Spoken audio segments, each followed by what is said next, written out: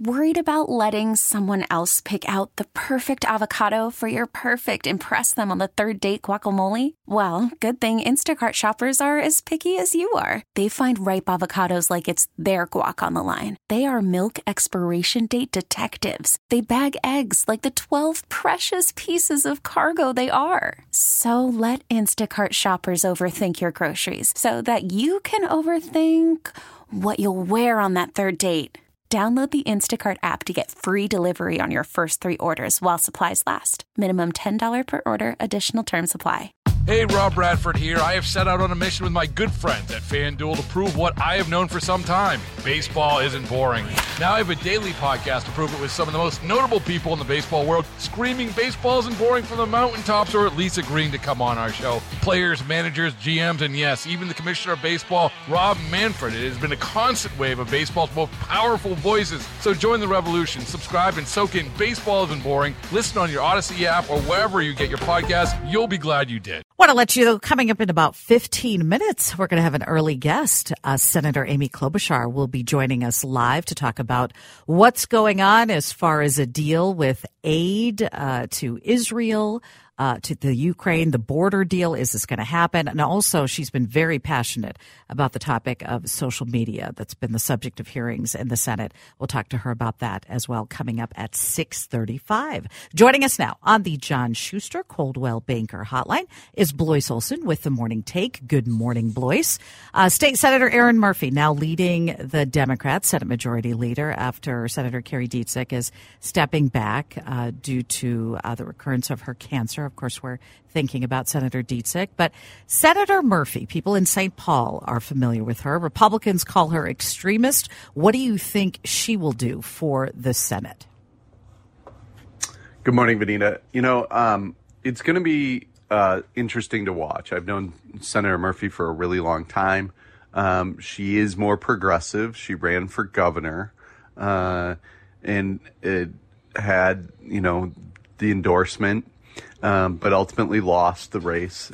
She, I think, is going to have her challenges. Look, they only have 34 members, and she and Bobby Joe Champion, the current Senate president, ran against each other.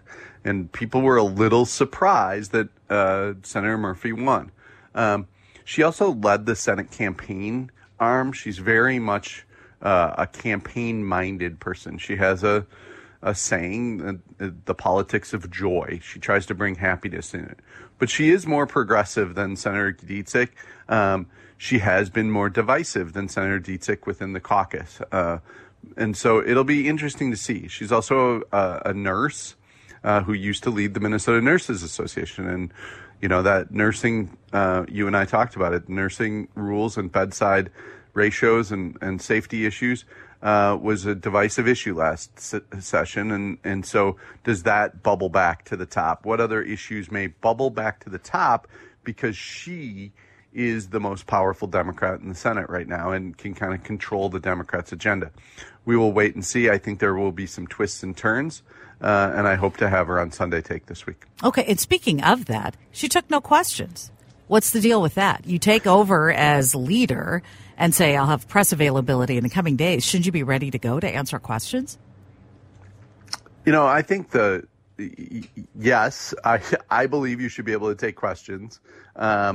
This is kind of the modern political world, is that they've just become much more protective.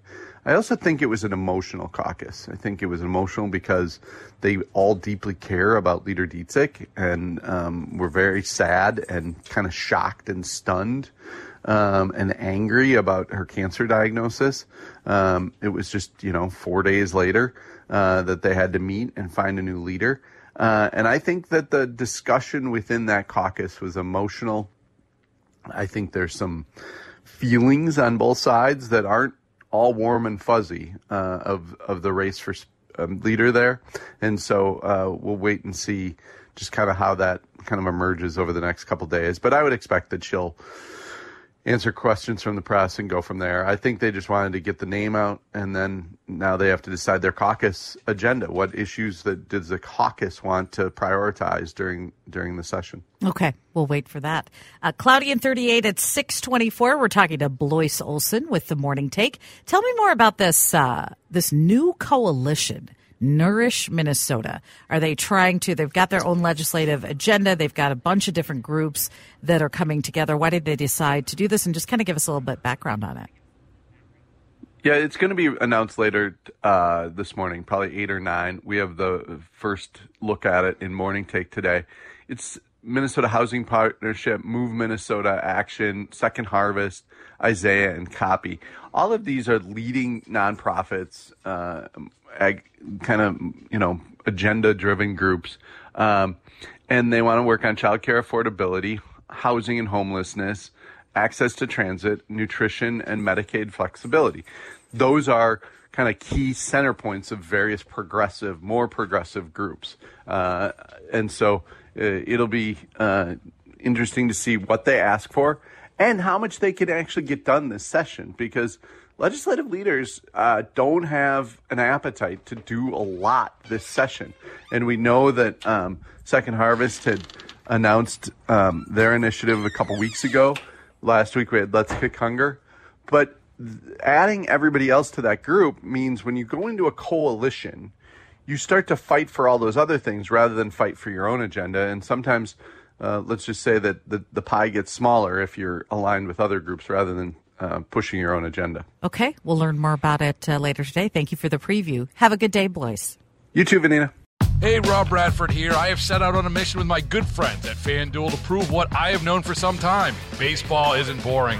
Now I have a daily podcast to prove it with some of the most notable people in the baseball world, screaming baseball isn't boring from the mountaintops, or at least agreeing to come on our show. Players, managers, GMs, and yes, even the commissioner of baseball, Rob Manfred. It has been a constant wave of baseball's most powerful voices. So join the revolution. Subscribe and soak in Baseball Isn't Boring. Listen on your Odyssey app or wherever you get your podcasts. You'll be glad you did.